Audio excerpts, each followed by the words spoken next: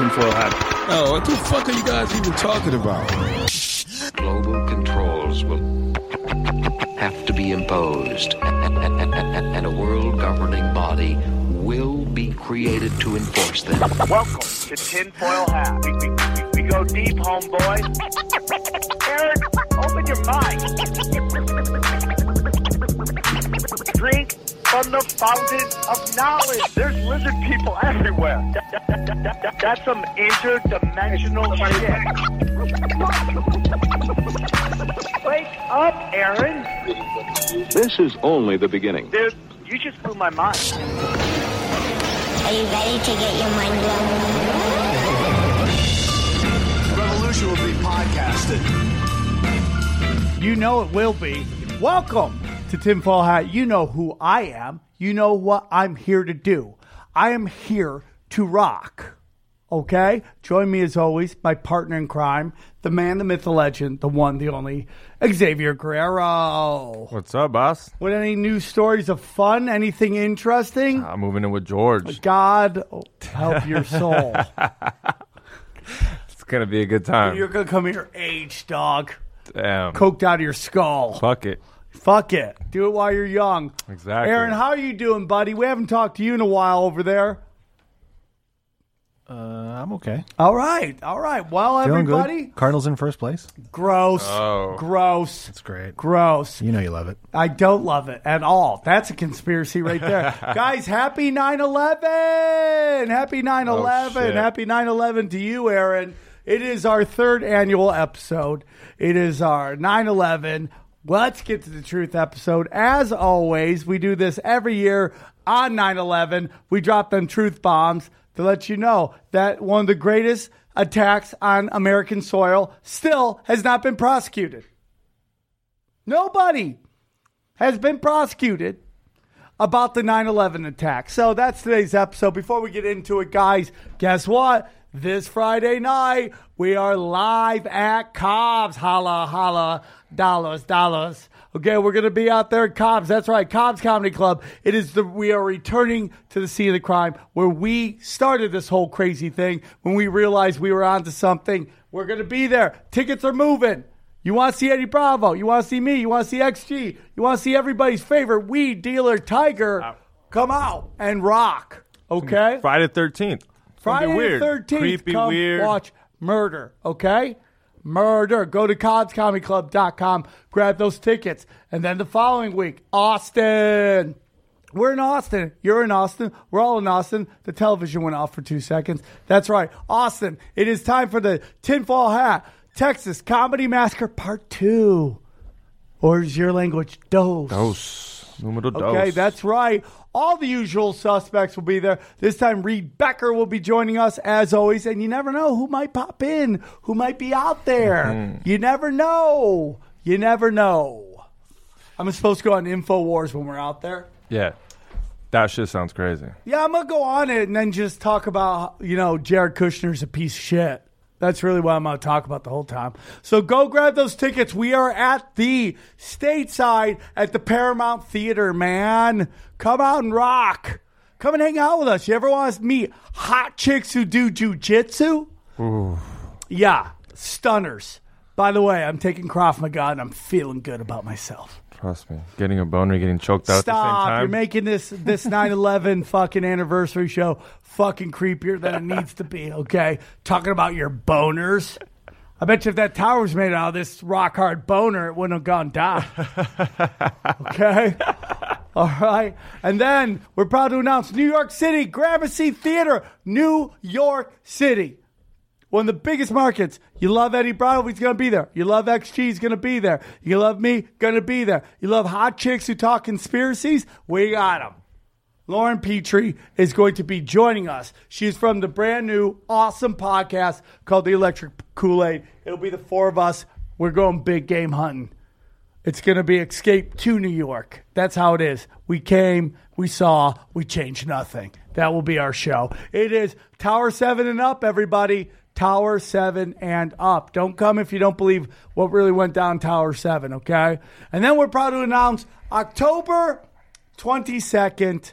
It is Tinfoil Hat live at the main room of the Comedy Store. That is Tuesday, October 22nd. Those tickets will move. Grab your tickets now. I don't even know what to put in. I know this guy's going to be there. I know A-Bob's going to be there. I might throw in Tim Dillon if he doesn't piss me off again. I mean, there's some conspiracy comics out there I'm thinking about adding. We'll figure it out, man. It'll come through. It'll come through, you know. We got Patreon rocking. I'm throwing up stuff all the time. I know you guys. Listen, you love conspiracies now. You love the Secret Society. They're all there. I put up almost 4 hours this week. 4 hours of bonus content at patreon.com/tinfoil hat. I saw the Sunday Fun Day. Sunday Fun Days. I answer your questions every Sunday. I know it's football season. I'll still answer it. And then you can go back and watch it. It's a Sunday Fun Day. It's AMA Sunday Fun Day. That is the mother of all truth bombs. And then let's say you want to support the show. Grab a t-shirt. Go to tinfoilhattshirts.com. Check that out, yo.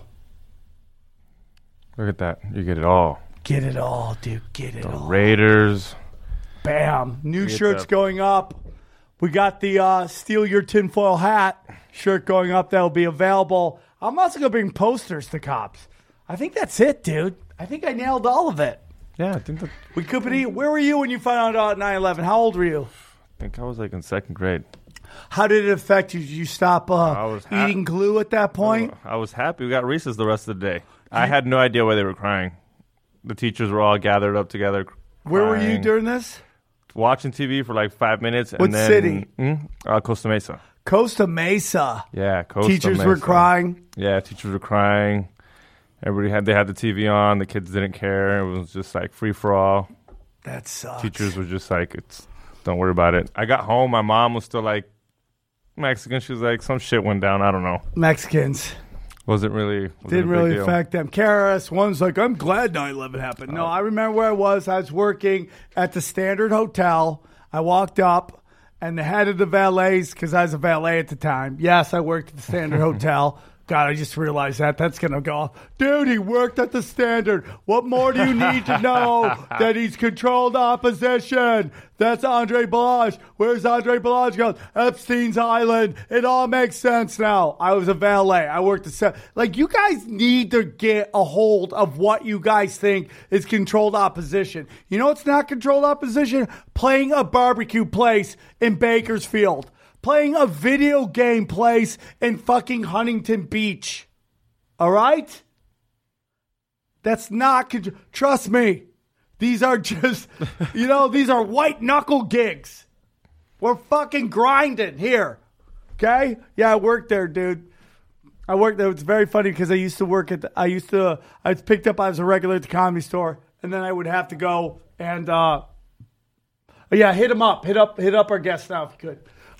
So you found out it was the towers went down instantly. Did you know it was a conspiracy? Instantly, were you like, what the fuck's going on? I mean, yeah. I mean, like, I've always been suspicious of everything, dude, and it just didn't make sense. I mean, for me, it's like how much money do we spend on our military? And these hey, we can hear it. We got it. Can we turn that? Thank you. Let's see if he answers. Because he had to do some stuff, so hopefully he will answer. And if not, this song will haunt your fucking nightmare. Haunts my nightmares. We are calling Richard. Is he there? Nope. We are calling you now. Okay. I knew it was. And you know what? I had to work that day. I worked the whole day, and I was so upset because I'm like, why am I here right now? It's just like our Pearl Harbor, and I'm stuck parking people's cars. And it's just like sucked. And like the world changed that day. It changed that day forever. And like it was just like innocence died that day.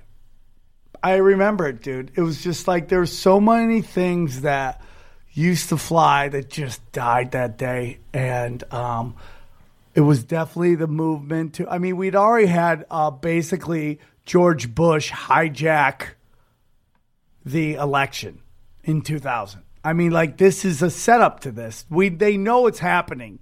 He had to win that election. Al Gore, here we go, joining us. There he is. Joining us via the power of Skype. How you doing, Sam? Pretty good. Can we get you on video or we don't get you on? There he is. Boom. Look at that. Live from somewhere very interesting. Look at that. That's a wonderful place. Where are you right now without giving us the exact location? Washington, D.C. It's a friend of mine, his house. Well, you look great. Joining us, it is an honor to have him on the show. Sometimes we get people on the show, and I'm like, I can't believe these people join us on the show, and they do. And this guy is doing some amazing work right now. It's like and he's throwing on his jacket. He's going Mr. Rogers on us. He's gonna throw a couple out here. He's gonna throw a. He's going to throw on some slippers and just tell us to love each other. We're very excited to have him on. He's from Architects and Engineers for 9/11 Truth. Please welcome Richard Gage, everybody. How are you, Richard? How are you? Doing great, guys. Thanks so much for having me on. This issue about 9/11 is so important to the world, particularly right now when the American public is been called conspiracy theorists, all of them, right? They've been Epsteined. Yes. For a brief 18 hours, we got everybody was a conspiracy theorist. And then we've seen the moving back to you're just crazy people who own 1,000 cats and have a tinfoil hat on your head. I just want to give it being where you are, we're going to get into what your organization's doing, where your case is, how this is affecting other cases. But do you still get blown away that there are people who believe the official narrative? Well, what blows me away is most of them are not open to looking at alternatives to the official narrative. And so, we have 3,000 architects and engineers now signed on to our petition demanding a new investigation into the destruction of all three of these World Trade Center skyscrapers. And that should be enough to incite people to look at what they might be talking about, right? But many people won't. And I'm talking also architects and engineers, even with the backing of that many incredible people. It's sometimes not enough. It's often not enough. So I have to get people into a presentation like I did, in 2006 when I brought my whole firm in. They thought I was nuts at first after I had become aware of this information and created a PowerPoint from Stephen Jones, nuclear physicist formerly from Brigham Young University, and brought them in, made them look at this stuff. And they go, oh, my God. You're right after 45 minutes, right? These are controlled demolitions. So that's what happens again and again and again all around the world.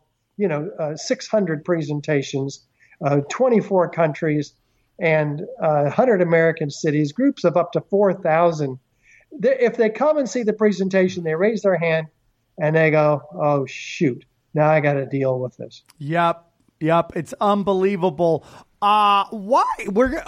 I just got to ask one more question, then we'll get into where you were and all that stuff and how this affected you. But what is the biggest pushback you get from critics of what you're trying to do? Why don't they want to believe it? What is about this information you have that scares them so much? It is scary, and a lot of times that fear is visible and seen and felt by us who are talking about this. A lot of times it is not. A lot of times it is masked by anger. How could you possibly believe and disrespect the families of the 9/11 victims and believe that our government could have had something to do with this? It's absolutely incredulous. This is like turning, and by the way, we don't cast blame on our government at all, right? We're just talking about the scientific forensic evidence available from the records, from the U.S. Geological Survey, from the testimony of the first responders, the videos, etc. How could you you even think to cast blame other than on these Muslims who did this to us? So it's almost like turning their worldview upside down, which is what happened to me, Sam. I'm talking 12 years ago. I didn't have a clue. No one told me anything about any possible theory. And here I am driving my car down the road and home from a construction observation meeting in a Bay Area. And I'm hearing David Ray Griffin being interviewed by Bonnie Faulkner on KPFA's Guns and Butter. This is March, I think it was, in 2006. And I'm just shocked to hear any alternative theory, right? They're telling me a third building went down that day, a skyscraper. And I'm going, what? What are you talking about? There were only 2 planes. And this is, I'm just in shock. So I had to go find out if this was true. And by God, my research was revealing things I didn't want to know because I was a flag-waving Republican. Reagan Republican, right? I was watching Colin Powell as he was making his case, his indisputable case of weapons of mass destruction. Oh my God, again, yeah. and Saddam Hussein ties to him too, right? With Osama bin Laden. I'm going, yeah, let's go get those bastards who did this to us. But this woke me up. It turned me around. It turned me upside down. I was fighting it. I wasn't sleeping at night. And it was very hard. I mean, this is a wake-up call deep in the visceral area, Sam. Yeah, I hear that argument a lot too. Like when I discuss, obviously I'm on a show, Tinfoil Hat. We're spiritual skeptics of the official narrative. We ask the questions, and the big pushback we get is, why are you disrespecting the families of the victims? And I go, how is this disrespectful? We have a whole cottage industry of murder television. And most of this murder television deals with wrongly accused. People who are wrongly accused of murder. And nobody ever tells those shows, how dare you disrespect those victims the victims of those families, by trying to find out who really did it. I pray to God that my family or none of my family are ever involved in a catastrophe like this. But I know if they are, I want to know who did it. I don't want just somebody convicted so we can all move on with our lives. I want to know who did it right. And if there's somebody in jail or there's somebody being accused of it and it's false accusations, I want to know that. So that person doesn't bear the blunt and the burden and the karma of an action that they didn't take. The notion that it's disrespectful to the family of victims to actually try to find out really happens is the most sheep of sheep mentalities. It is not to be crude, sir, but your head can't get farther up your ass than sit there and say, I'm sorry, that's my style, not yours.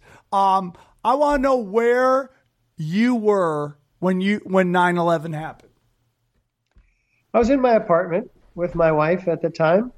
We were getting ready for work, and we turned on the TV to check out the news, and oh my God, look what was unfolding.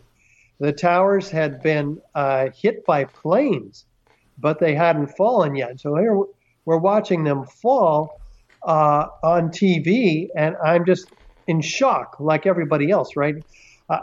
I'd never seen anything like this. I mean, here is a what we're told is a gravitational collapse later, but during the day, we initially we just didn't have the means of processing this.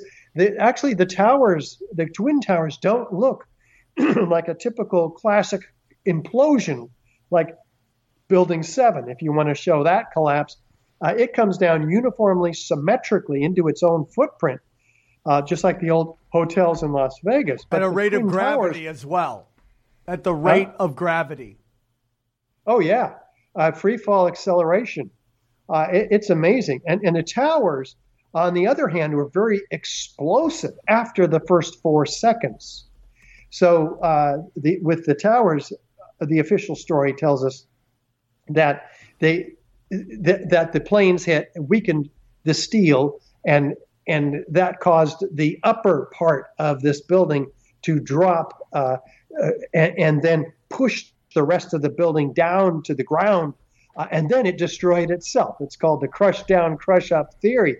And this is something that was put forth 2 days after 9/11.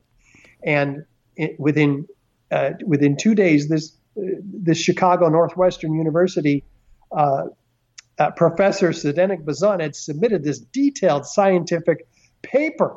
Everybody else is in shock, right? They don't know what's going on.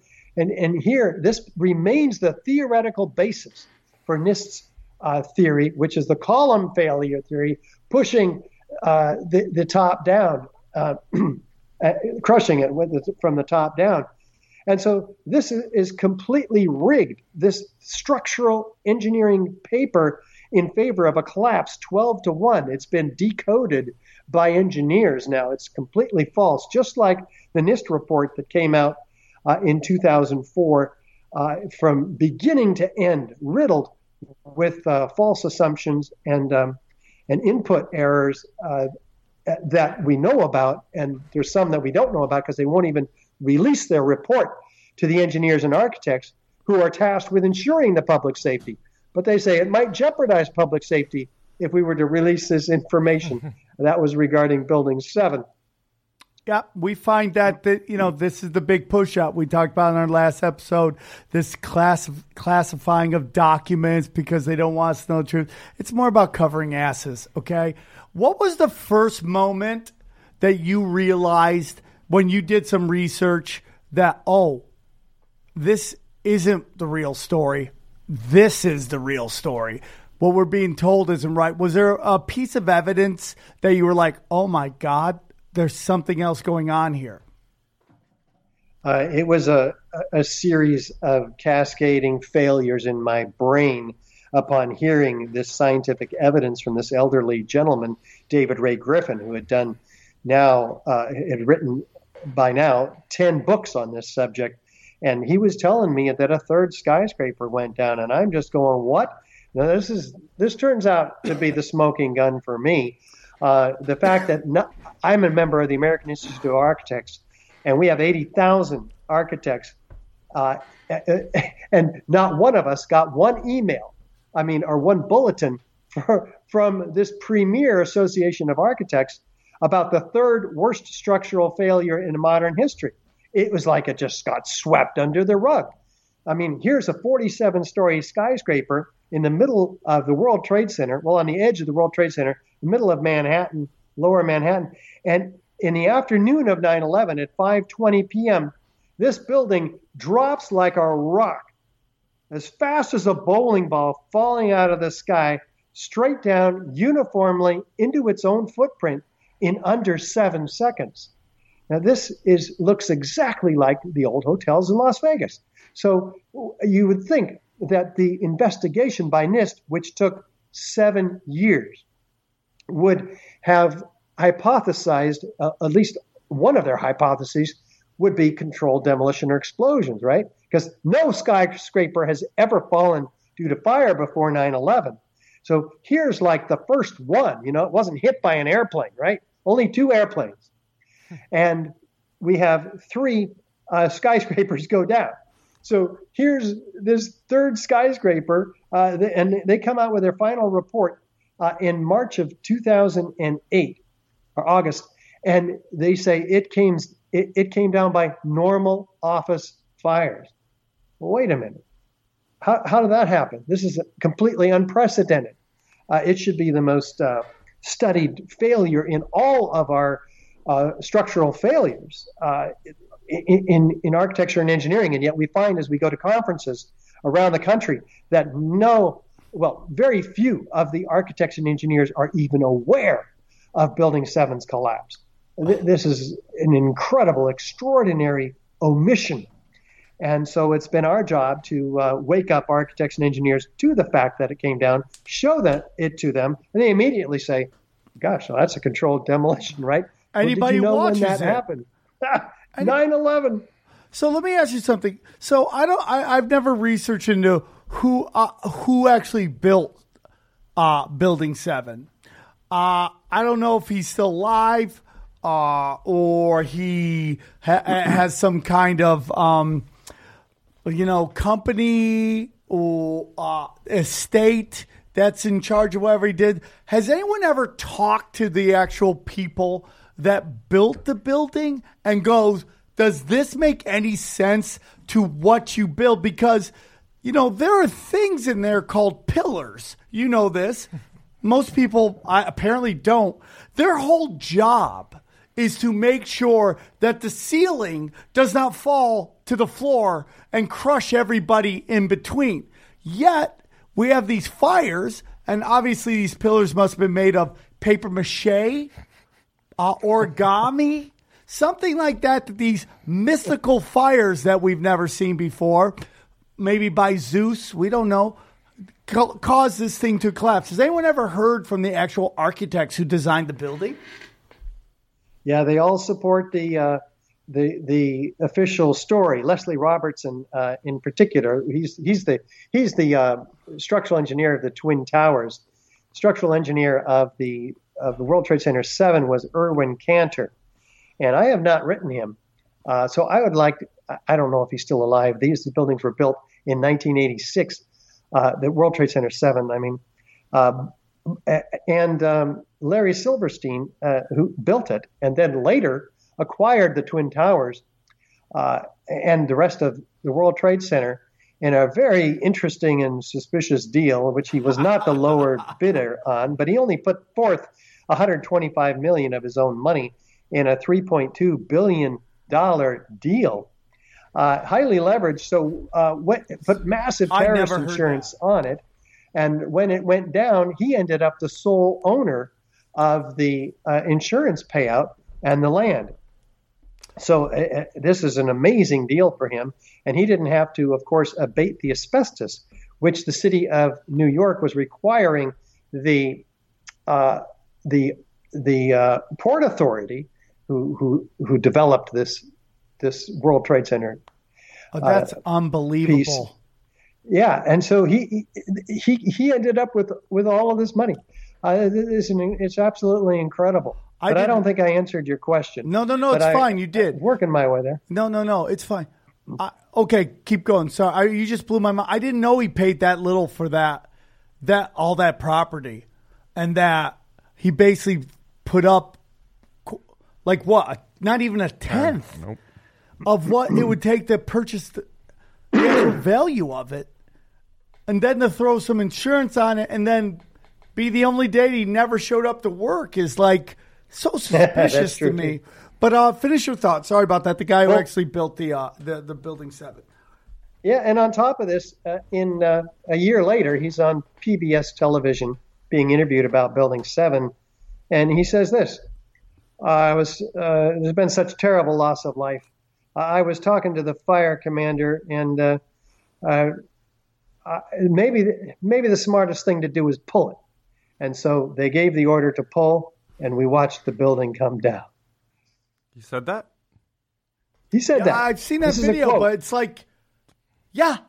What? So then everything else is moot at this point. Everything else is a lie. If the guy who owns it said he pulled it, that's controlled demolition. At that point, what does he mean pull it? Blow on it?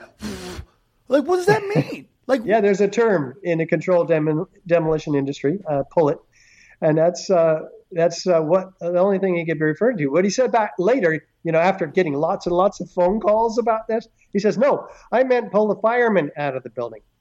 Well, there were no firemen fighting fires in the building. They were told not to fight the fires. They were told it had structural damage by an anonymous engineer, which they won't release the name of, that said it had structural damage. And they asked him, well, how long do you think this building will last? And he said 5 hours. Guess what? 5 hours later, this building experienced an unprecedented collapse. They said he was pretty much right on the money. Wow. No skyscrapers ever come down due to fire. Ever. And then we have on top of that, we see the video with I think the BBC reporter. Have you seen that? Where she announces that Tower 7 has gone down and it's sitting right behind her. Yep, right over her shoulder. And they even give the reason for this tower. This is 20 minutes early, by the way, before it comes down. They say due to structural weakening when the towers went down. Well, wait a minute. The building's still standing, Jane. They apologize for this grievous error, citing the confusing events of the day. Does that make them psychic? See, that's the whole thing with conspiracy theorists. And you're an engineer, you're an architect, you are not a conspiracy theorist. I am. But what we see is these all these coincidences have to happen all at the same time, remarkably, for these things to go down. I don't even know why we're debating after he says pull it. We have the man who owned the place saying he basically said, knock it down. But here you are, having to push your case through court to sell the story to the masses, and that all you're saying is you're not even saying convict them. You're just, and correct me if I'm wrong, you're just saying we need to reopen the investigation. That's exactly right. And the Lawyers Committee for 9/11 Inquiry has submitted a petition to the U.S. Attorney in Manhattan, demanding a new investigation. And he wrote back, and as he has to by law, and say, I will comply with the law requiring me to impanel a special grand jury. So we've been waiting now since November for signs that a grand jury has been impaneled. We expect to be called as expert witnesses. And as a result of the lack of visible action on their part, our attorneys have submitted now a mandamus action, which will force them by law, by the court, to act with greater speed and give evidence that such a grand jury is underway. So, yeah, that's one on the legal front. We've got that, and we're suing the FBI as well, because the FBI withheld evidence from Congress after the 9/11 Commission report was due to be was published. The FBI was required by the 2015 9/11 Review Commission to submit evidence that they had and assess it to Congress. Well, they had our DVD, 9/11 Blueprint for Truth, and they even wrote back to us saying, this appears to be backed by thorough research and analysis. And they didn't submit that so they're on the hook for that. And the nanothermite paper, which is a small team of scientists led by Niels Harrit in Copenhagen, they found red-gray chips of nanothermite, which is an extraordinary material. They look like paint chips. They're real small. There's up to 10 tons of this material in all the dust by extrapolation. But they analyzed 7 of these, and this is peer-reviewed in the Bentham Open Chemical Physics Journal. And when these are chips of thermite at the nanoscale. What is thermite? Can you explain to our listeners? I know what thermite is. He probably doesn't. No. I know exactly. What is thermite? It's an incendiary used by the military to cut through steel like a hot knife through butter. So here's this material which has been engineered to become more explosive at the nanoscale, a very sophisticated process made only in the most advanced defense contracting laboratories. So when you ignite it in the lab, it produces molten iron microspheres. Now, guess what? Those molten iron microspheres they're real tiny, right? But these are the same molten iron microspheres found by the U.S. Geological Survey in all of their toxicological studies of the World Trade Center dust. Oh, my God. The EPA says it's not even World Trade Center dust if it doesn't have these molten iron microspheres, which we don't even know where they came from. But they're everywhere throughout all the dust. It's a signature component. So with the same chemical signature of the molten iron microspheres that they get when these chips, red-gray chips, are ignited. So we know where those molten iron microspheres came from. This is the evidence of ignited thermite, and nanothermite particularly. And we've got the nanothermite unignited in these red-gray chips. This is damning evidence with internally consistent, self-corroborating, repeatable experimental data that can be used in a court of law. And it's just like, so we have the owner of the property who bought the property for ridiculously cheap, saying he said pull it for no reason. There should be no reason to pull it, which is a term for demolition. Now we have this thermite showing up, which cuts through steel like hot butter, a knife through butter. And if the dust doesn't have thermite in it, it's not considered World Trade Center dust. What are we doing here? At what point do we demand action when people that we put in control of protecting us won't do action? I don't understand why. It's just unbelievable to me that people out there would still believe that this is the official narrative. So we take a look at the towers. Now, the towers themselves, outside of what the architect is saying now after the event, if you take a look at the actual towers, what kind of building are they? Before the planes hit the building, what kind are these, like normal towers? Are these normal skyscrapers? Is there anything special about them that might allow them to be able to take a hit from a plane if they had to? Well, according to Leslie Robertson, actually his boss, John Skilling, the towers were designed to take a hit from two of the biggest airliners they had, which were 707s, fully loaded with jet fuel. And they said that the biggest problem would be the tower would be fine after the hit, and the fuel would dump into the building, but the building would still be there. That's a quote from the structural engineer. Leslie Robertson subsequently took over structural engineering firm, that one, and he's one of the witnesses of molten iron and I'm talking now pools of molten iron. He said flowing like a river. So this is among the extraordinary evidence of extreme heat, which can't be explained by the official story because jet fuel fires.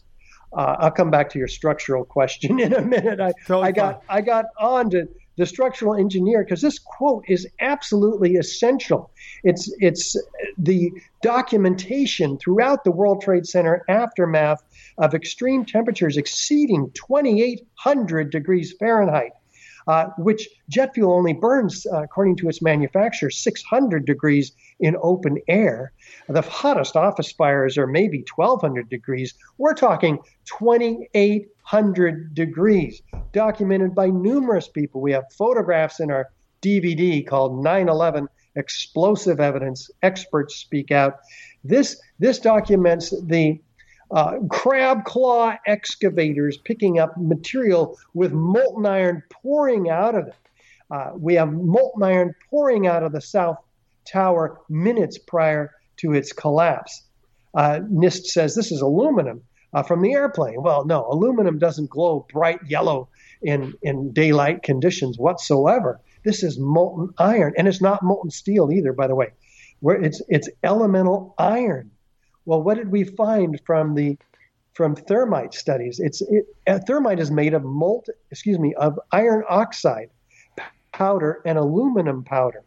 And when you ignite that, it creates 4,000 degree molten iron. It's the only thing that can explain the presence of elemental iron, the extreme temperatures that are documented exceeding 2,800 degrees, including molten concrete. In Building 6, the concrete is molten and wrapping itself around guns and so forth that are now in the police museum in Manhattan. I didn't even know concrete could melt. So we have all of this extreme example of temperatures completely unaccountable by the official story. So it's not in the report. That none of the nanothermite is in the final report by NIST. None of the molten iron microspheres are in the report by NIST, although the U.S. Geological Survey and R.J. Lee, an environmental consulting firm, who says these are formed during the event.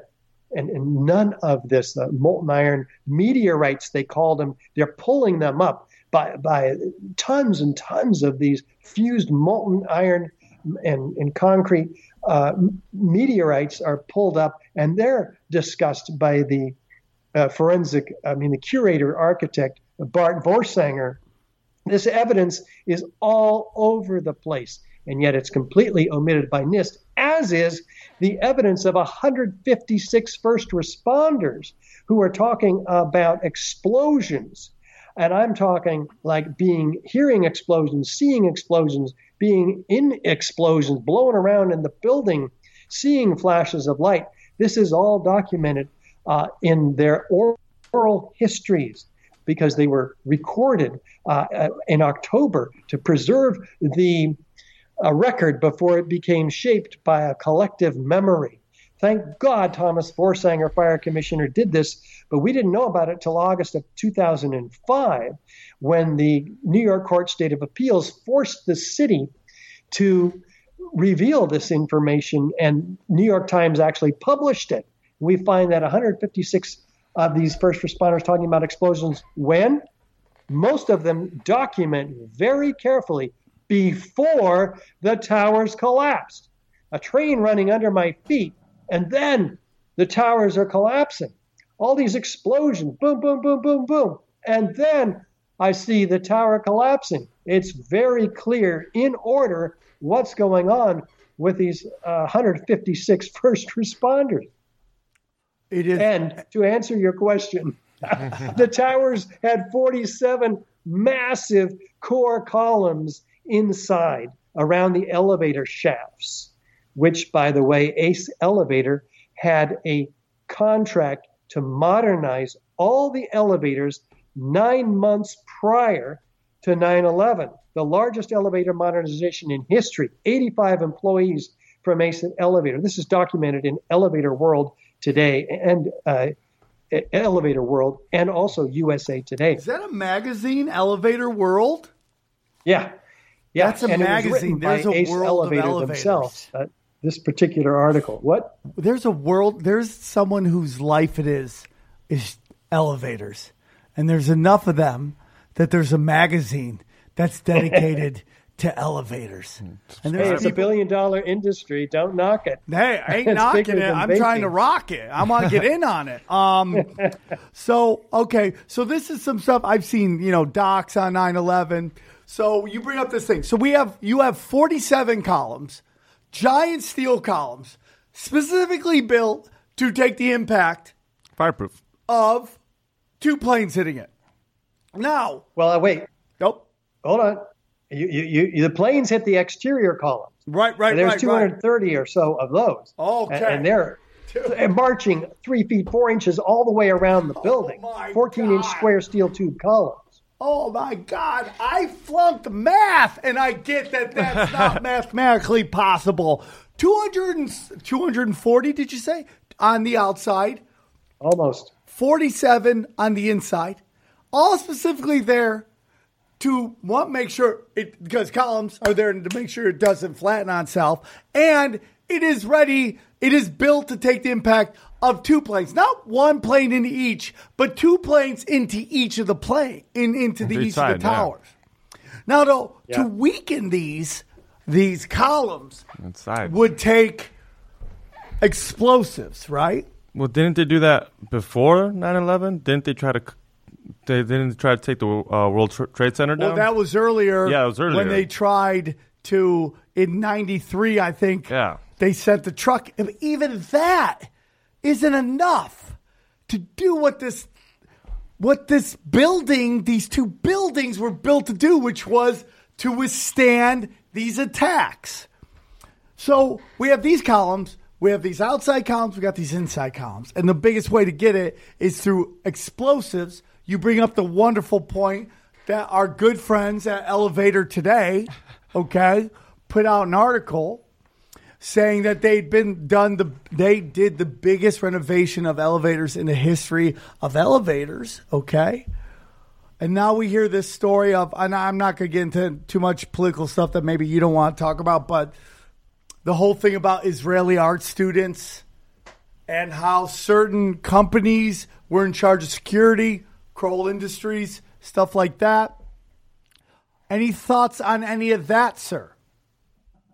Well, that's research that has been done. It's valid research. And I encourage people to look at a book called Solving 9/11. Excellent book by Christopher Bollin. There's also a great book by Kevin Ryan called Another 19 Suspects. So he names them. Oh, my God. I looked that up. So there's a famous picture. There's a certain area of the building that explodes. They say this is where a plane hits it. That's also amazingly the exact same area in which this smiley face was put on the side of the towers. It's a very famous picture of a smiley face. It would take explosives being brought inside to do something like this through your research. Would you say that? Oh, sure. Yeah. Because you have 90,000 tons of structural steel in each of these towers, which is 3 to 5 times stronger than it needed to be to hold up this building for its life. And yet, we from stillness, all of a sudden, there's continuous, smooth, accelerating downward motion without any hesitation, which we'd expect if it were impacting the cold, hard steel below. But no, it accelerates straight down through the path of greatest resistance, the thousands of tons of cold, hard, intact steel. So in this case, Building 7, that I'm seeing on the That's Building screen. 7, but he's talking about the actual towers. Okay. And we see a video where a guy's like, he's doing it, oh, we're leaving because they say it's really weak. And then it's like, oh my God, it's falling. And what you see is this pancake effect of this giant building. Am I correct, sir? A pancaking of the Twin Towers. Down. Well, that's what we're told is a pancaking. But if it were actually a pancake, you'd have a hesitation as the steel was buckling. But given that it's near free fall acceleration, documented by physicists at actually 2/3 of free fall acceleration, there is no slowing down. It's getting faster and faster and faster through what? That 90,000 tons of structural steel. So where did it go? It had to have been removed. How does it get removed? It can only be removed by explosives or incendiaries. And in the case of the Twin Towers, we have evidence of both, forensic evidence of that we've already talked about of thermite, which leaves the residue that we've seen, the molten iron microspheres pouring molten iron, but also the unignited residue in the red-gray chips. We also have evidence of explosives, though, because what happens here after the first 4 seconds, we have laterally, freely flying structural steel sections weighing 4 to 8 tons, which are ejected at 80 miles an hour, clocked by physicists laterally. And then gravity begins to take over. Look at that. And Look at that. And that's what we're seeing here. These are, who's that? That was Giuliani. We can talk about him later. Yeah, we will. We will. Yeah, because look at this. These are freely flying structural steel sections. It's not a banana peeling, as we're told by some of the people trying to explain the official story. These are trailed by thick white smoke clouds. Now, why is steel on fire? Steel is not flammable in office fires. So something else must have happened to the ends of these beams, which is described, interestingly enough, by FEMA in their Appendix C of their 2002 report, where they say the ends of the steel beams are partly evaporated, a quote from the author of this report. There's a hot sulfur corrosion attack on the steel with silver dollar-sized holes in it. How does that happen to the steel? And this is official sources. I mean, this is the FEMA report, right? Where does the sulfur come from? Well, they have no idea. They don't even speculate. But guess what? Sulfur is added to thermite to become thermate, much more effective at cutting through steel. So this is the evidence that has attracted 3,000 architects and engineers to demand a new investigation, and has attracted the attention of the fire commissioners in the Franklin Square city, which is a town right near New York. I want to get into that. I want to get into that towards the end of this, but I want to get into this. What you're saying here is like, this does not happen naturally anywhere in history. So when you see the guy who goes, there's a famous thing with this welder who was like, it's real simple. And he took this steel beam and he made it hot and he showed that it just bent over. But it's like, that's a thin steel beam. We're talking about the biggest, 90 tons, 90,000 tons of steel that is meant. There's not enough jet fuel to hit the top and make the bottom collapse.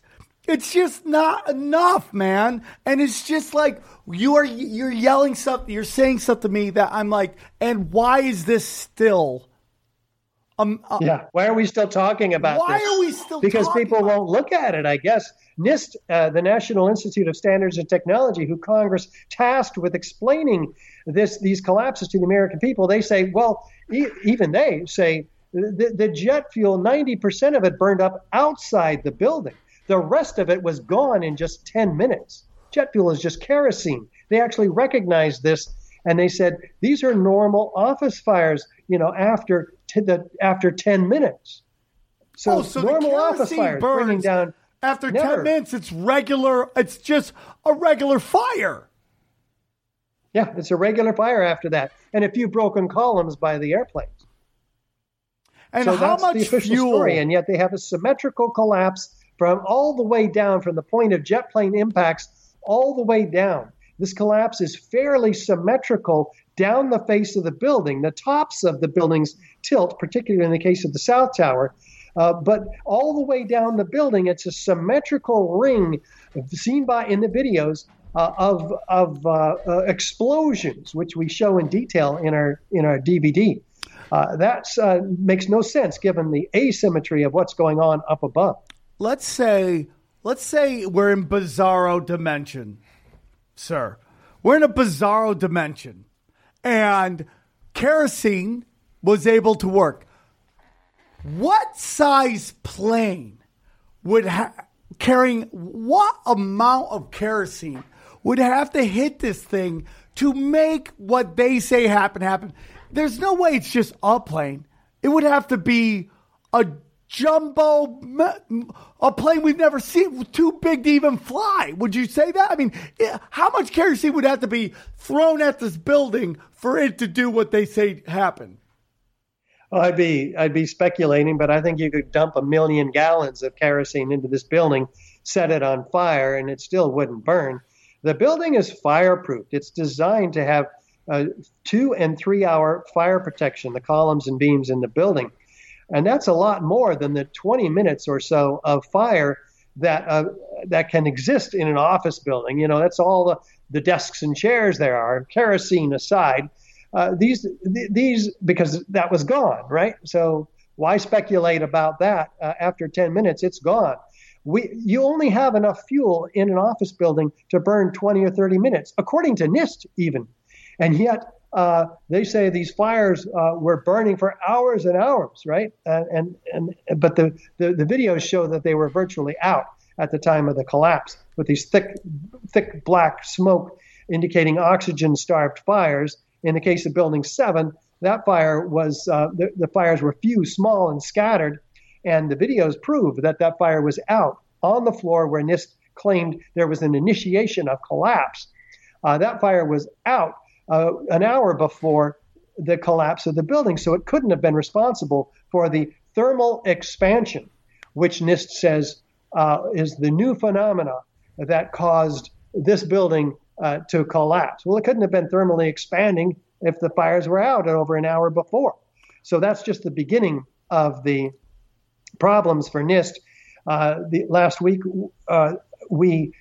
This week, we released the Alaska study, which is a 4-year, $300,000 study by a major university that has spent a lot of time examining the NIST assumptions on the one hand and the reality on the other.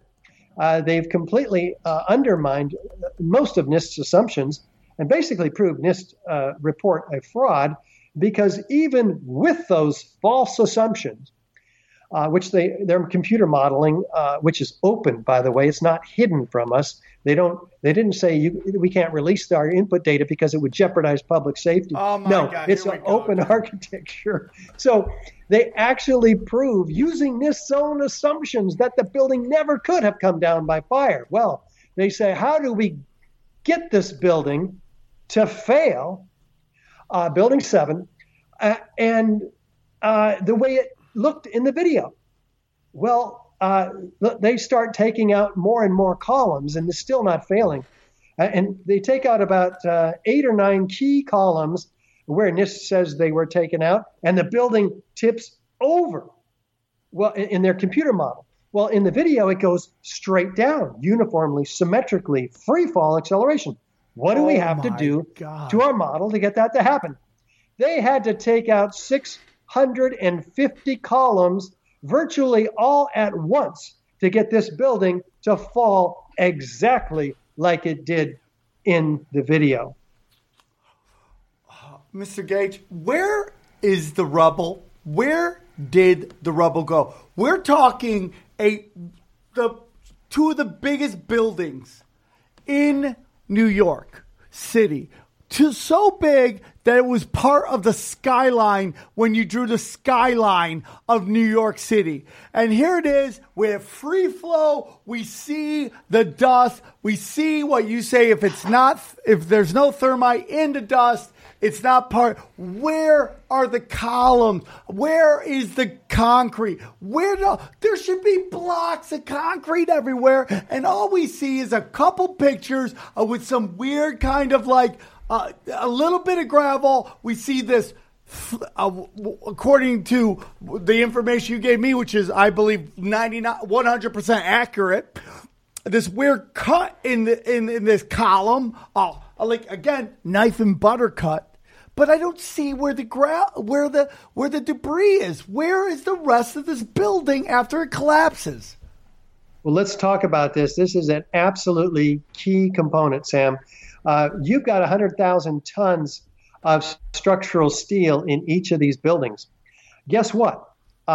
Most all of that particularly is delivered, as we talked about, delivered outside the footprint of the building up to 600 feet away, destroying the winter gardens in a 1,400-foot diameter around each of these towers. There's only a 2-story pile of core columns and twisted metal at the base of these towers. In a gravitational collapse, we would expect the steel, we'll get to the concrete in a second, to be piled up, mangled certainly.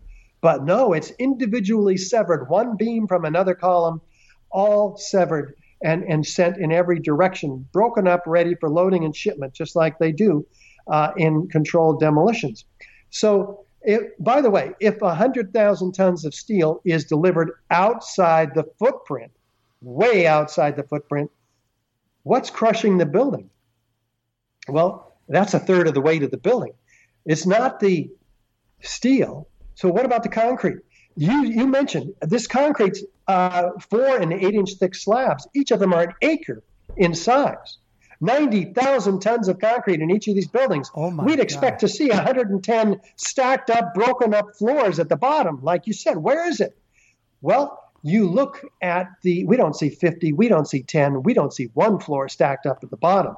They are pulverized in midair to a fine powder, 100 microns average in size, and drifting from river to river across lower Manhattan in a blanket 3 inches thick. That's where the concrete is. So if the concrete is outside the footprint of the building, all across lower Manhattan, what crushed the building?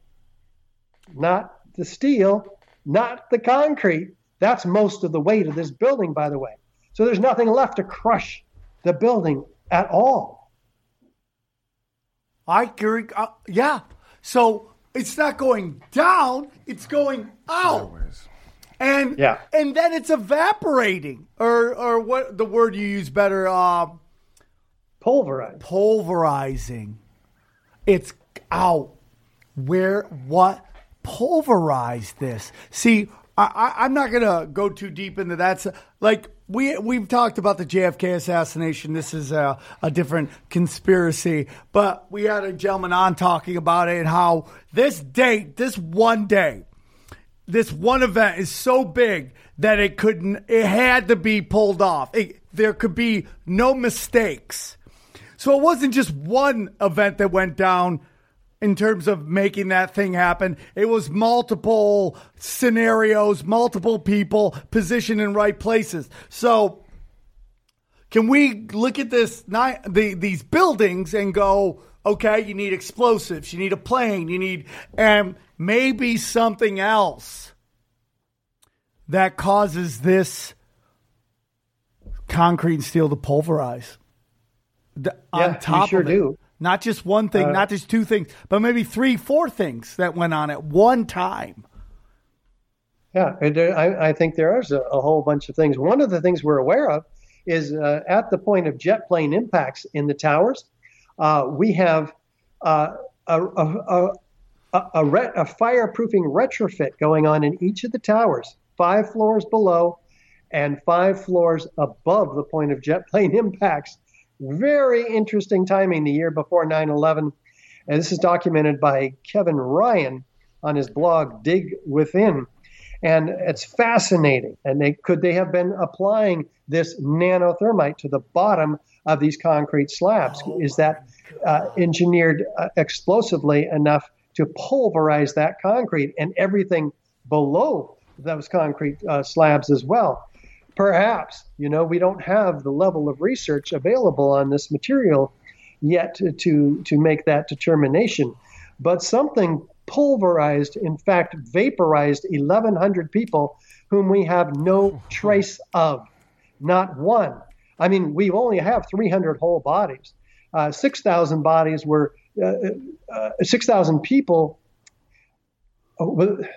There's 6,000 body parts small enough to fit into test tubes. What? And one person was blown into 200 pieces themselves. And still 1,100 people were vaporized. Now, how does that happen in a gravitational collapse? Hey, I mean, I mean, you're talking to a show which, that believes in direct energy weapons, and I don't know if that's something that falls under your expertise. But again, going into what I'm talking about, like, this is one shot and they got to hit it. And, we've talked about stuff like in these California fires, how metal, which burns at 1,500 degrees, forest fires that burn at 1,500 degrees, we're melting metal that burns at 2,500 degrees. And we're talking old school metal, like built back in the day, not millennium metal, which gets its feelings hurts and just withers, We're talking like old man metal, I don't want to put words in your mouth or say something you want to. Is that at all a possibility, Mr. Gage? Well, sure. I think there are plenty of forms of directed energy weapons that occur out there. I don't see evidence for their use in the Twin Towers.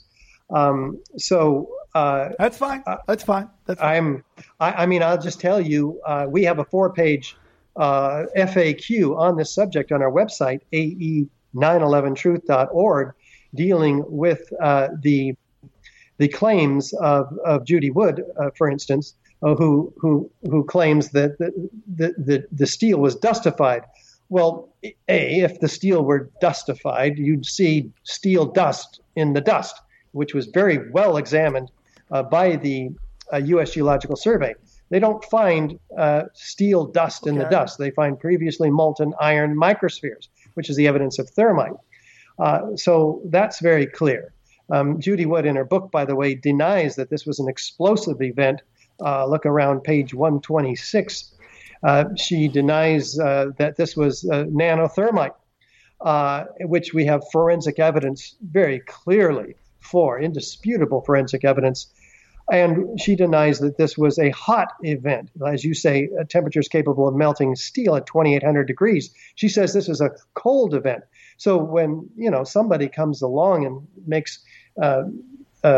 denies the most fundamental scientific forensic evidence that we have, and on top of that makes a claim for which she really provides no evidence whatsoever, just some strange phenomena, which I tend to agree with. There are some strange phenomena. So I'm not saying energy weapons didn't exist. It's just that the strange phenomena is not evidence of the energy weapons that she's claiming. I have reasons to be suspect, is all I'm saying. Respect to that, and honestly, that I'm totally okay with that. So, hey, Aaron, do we have to go right now, or can I just ask one more? What? We're good. Okay. So you brought up Rudy Giuliani earlier. I know you have to get to a meeting very soon, so we'll wrap it up. I think you brought up Rudy Giuliani. I did. I did, but then you said we'll get to him later. So I brought him up. You said we could discuss about him later, so that's on me. Any thoughts on that, or anything with that? The firemen hate Rudy Giuliani. He betrayed them.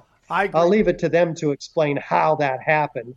But he was aware of the collapse of the building before it happened. He was told the building was going to collapse. He moved his whole operation away from the towers or near the towers to a further point away because of that knowledge, which he never conveyed to the firefighters. So that's what I'll say about Rudy Giuliani. So let's get into this final part. We now have these firefighters you were bringing up earlier. I just wanted to, finish off with that. You brought up earlier, we have this fire department unanimously.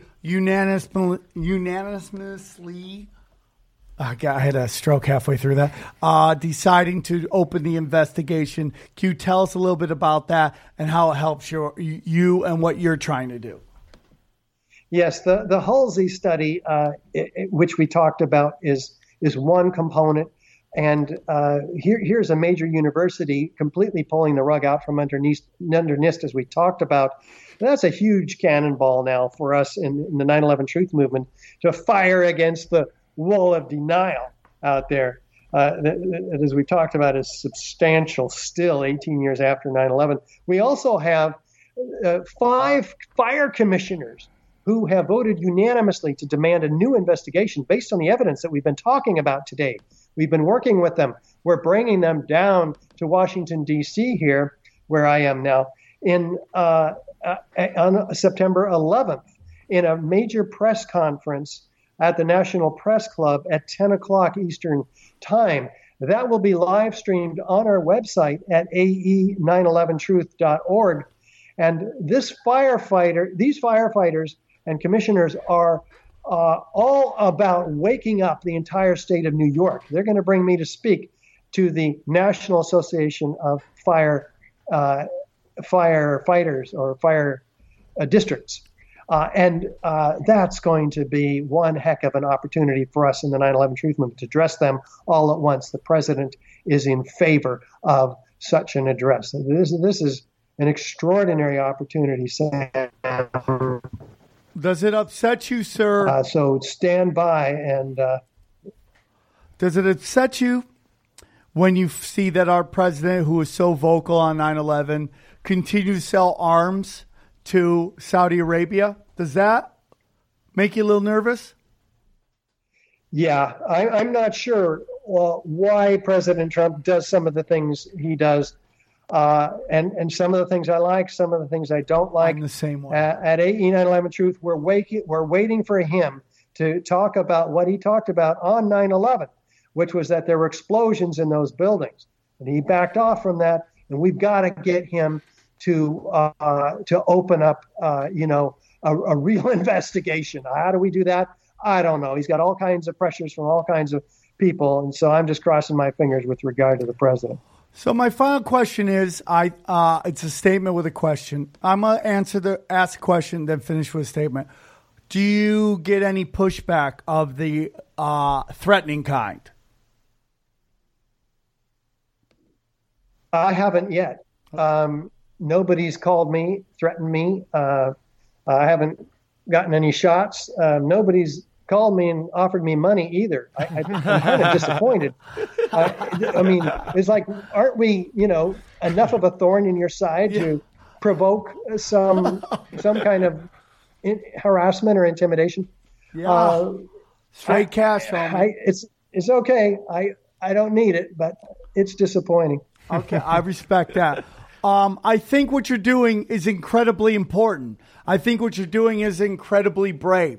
And I wish there were more patriots, because all we ever say is question everything. It doesn't hurt. It's free. Now, I know you and what you've done, Mr. Gage, obviously has cost time, and time costs money, and flying around and putting together these packages, creating this amazing website, all costs money. You can make donations on your website, which is, again, AE911truth.org, okay? It's AE911truth.org. I can't thank you enough for not only doing what you're doing, but reaching out to come on our little podcast and spending time with us. And I don't know if you ever make it out to Los Angeles or do any events here. I would love to either have you in studio, have a conversation, or at least be able to go to your event and meet you. And thank you for what you're doing, because to me, this is with Pearl Harbor. It's probably the darkest day in this country's history, depending on who you are. I'm sure the Native Americans would have a little disagreement, but this is one of the darkest. And I believe at the highest levels, this is Sam talking, not Mr. Gage talking, that the highest levels of our government, both on federal and state New York, knew something were going on. This is my statement, and they allowed it to proceed. If they didn't know, not only did they know, but they probably participated in it. And I think Americans need to wake up, and questioning authority is not a bad thing. You're not disrespecting people when you ask for the truth. And if they've done nothing wrong, they shouldn't be afraid of the truth.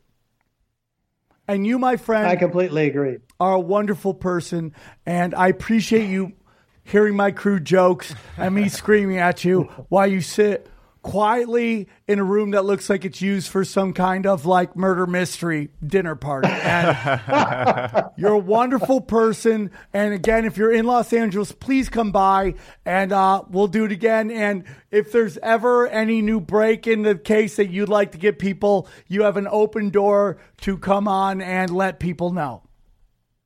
Oh, you bet. And by the way, Sam, your listeners might want to see a 2-hour presentation to 2 million people on September 11th with the George Norrie Show, Coast to Coast AM radio, 10 p.m. Pacific time on September 11th. So we'll be on. So folks may want to join there too. I would like for you, Richard, to send me an email with all the information, both when you and the firefighters are presenting, or if this is the different event you brought up, that information as well, and we will tweet it and put it on our Instagram so all of our friends will know. So one more time before we say goodbye, please tell them the firefighting event and the event you just told, unless those are two different things. I mean, unless they're the same thing, please explain what you'd like them to check out. Yes. Well, first of all, our website has all the details. It's AE911truth.org. And you can see the schedule there. You can tune into the live stream of our National Press Club conference here in Washington, D.C., the morning of September 11th at 10 a.m. That will be live streamed on our website, so be sure to join us there and check out all the details of all these events that we're doing in Washington, D.C., too. You're a gentleman. You're a G amongst G's. I appreciate what you're doing. Just know everybody listening to the shows is appreciative of the hard work and dedication you have to be, to your country. And this is patriotic. This is as patriotic as it gets. to question authority in our democracy, which we are fighting to hold on to right now. This is one of the greatest acts of patriotism you can, to question the highest authorities regardless of the consequence. So thank you, sir, for what you're doing. Please be safe in Washington, D.C. We will be checking out everything you're doing on September 11th. I will be watching your website over watching anything on Fox, MSNBC, or CNN. I need the truth. I need the good truth, the clean truth, and I will go to you guys. Thank you again, sir. I appreciate you coming on. Thanks, Sam, so much, and we'll see you again in Los Angeles. Can't wait. Guys, you're great. Right. Check it out. Go check out their website. See you guys in San Francisco. See you guys in New York. See you guys in Austin. See you in the main room, okay? And, dude, this is what we do here. We drop the truth. Happy 9/11, everybody. Today's the day. Hopefully we popped a couple minds like champagne bottles. Aaron, hold on, Hold on. Today, It's been a while. I think it's time. One more time. Hold on. It's been a couple episodes, crazy ones without his opinion. Way too long. Way too. Oh, come on, man. Look how messy my fucking. God, where's it? Aaron. Wake up, Aaron. You gotta be deaf, mute, or retarded. Hey, Aaron. Aaron, thoughts? Wow. I mean, that was very interesting. And I'm always on the side of science. Vaccines work. So if this guy says it didn't go down the way they said it go down, I want to listen to what he has to say, and I want to hear. Bam, dude, we did it. Damn. I mean, he did it. 3 years. He did 3 it. years. He did it. Not you guys, but Aaron, we love you to death. You're the best. I appreciate you. Thank you. This has been our third 9/11 we spent together, and hopefully we will do many, many more. You guys are the best. See you in San Francisco, Of course. homeboy. Let's do God it. bless. Take care, everybody. Have a great day. Enjoy your 9/11.